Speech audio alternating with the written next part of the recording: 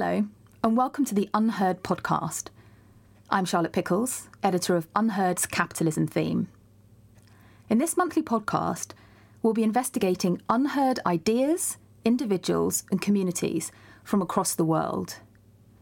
Though we have a broad outlook, we'll be mainly focused on the following areas: making capitalism work for the many, reconnecting unheard communities with centres of political, economic, and cultural power, understanding how we can master new technologies, exploring the world's religions and the impact they are having, and examining how to better measure and report our fast-changing times.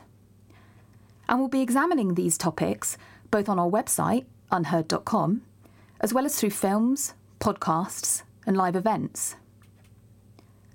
In our first podcast, available now, our editor and founder, Tim Montgomery, examines the news industry and the power it has in Western culture. With interviewees such as Alistair Campbell, Jonathan Dimbleby, and Lionel Shriver, Tim explores the link between the intensity of the rolling news channels, the passions that are so strong on social media, and the short-termism we see in the politics, business practice, and foreign policies of the advanced Western democracies. Our next episode, presented by The Telegraph's Juliet Samuel, is focused on the era-defining task of reforming capitalism for the 21st century.